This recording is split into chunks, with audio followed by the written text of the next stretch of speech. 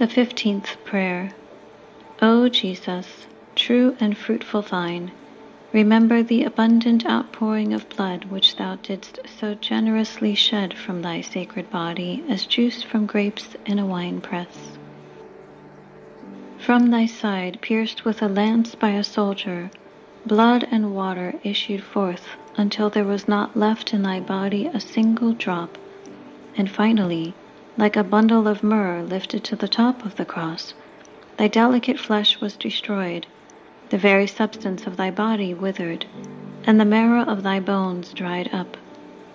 Through this bitter passion, and through the outpouring of thy precious blood, I beg of thee, O sweet Jesus, to receive my soul when I am in my death agony.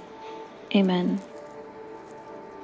O sweet Jesus, pierce my heart so that my tears of penitence and love will be my bread day and night. May I be converted entirely to thee. May my heart be thy perpetual habitation. May my conversation be pleasing to thee. And may the end of my life be so praiseworthy that I may merit heaven, and there with thy saints praise thee forever. Amen. In the name of the Father, and of the Son, and of the Holy Spirit. Amen.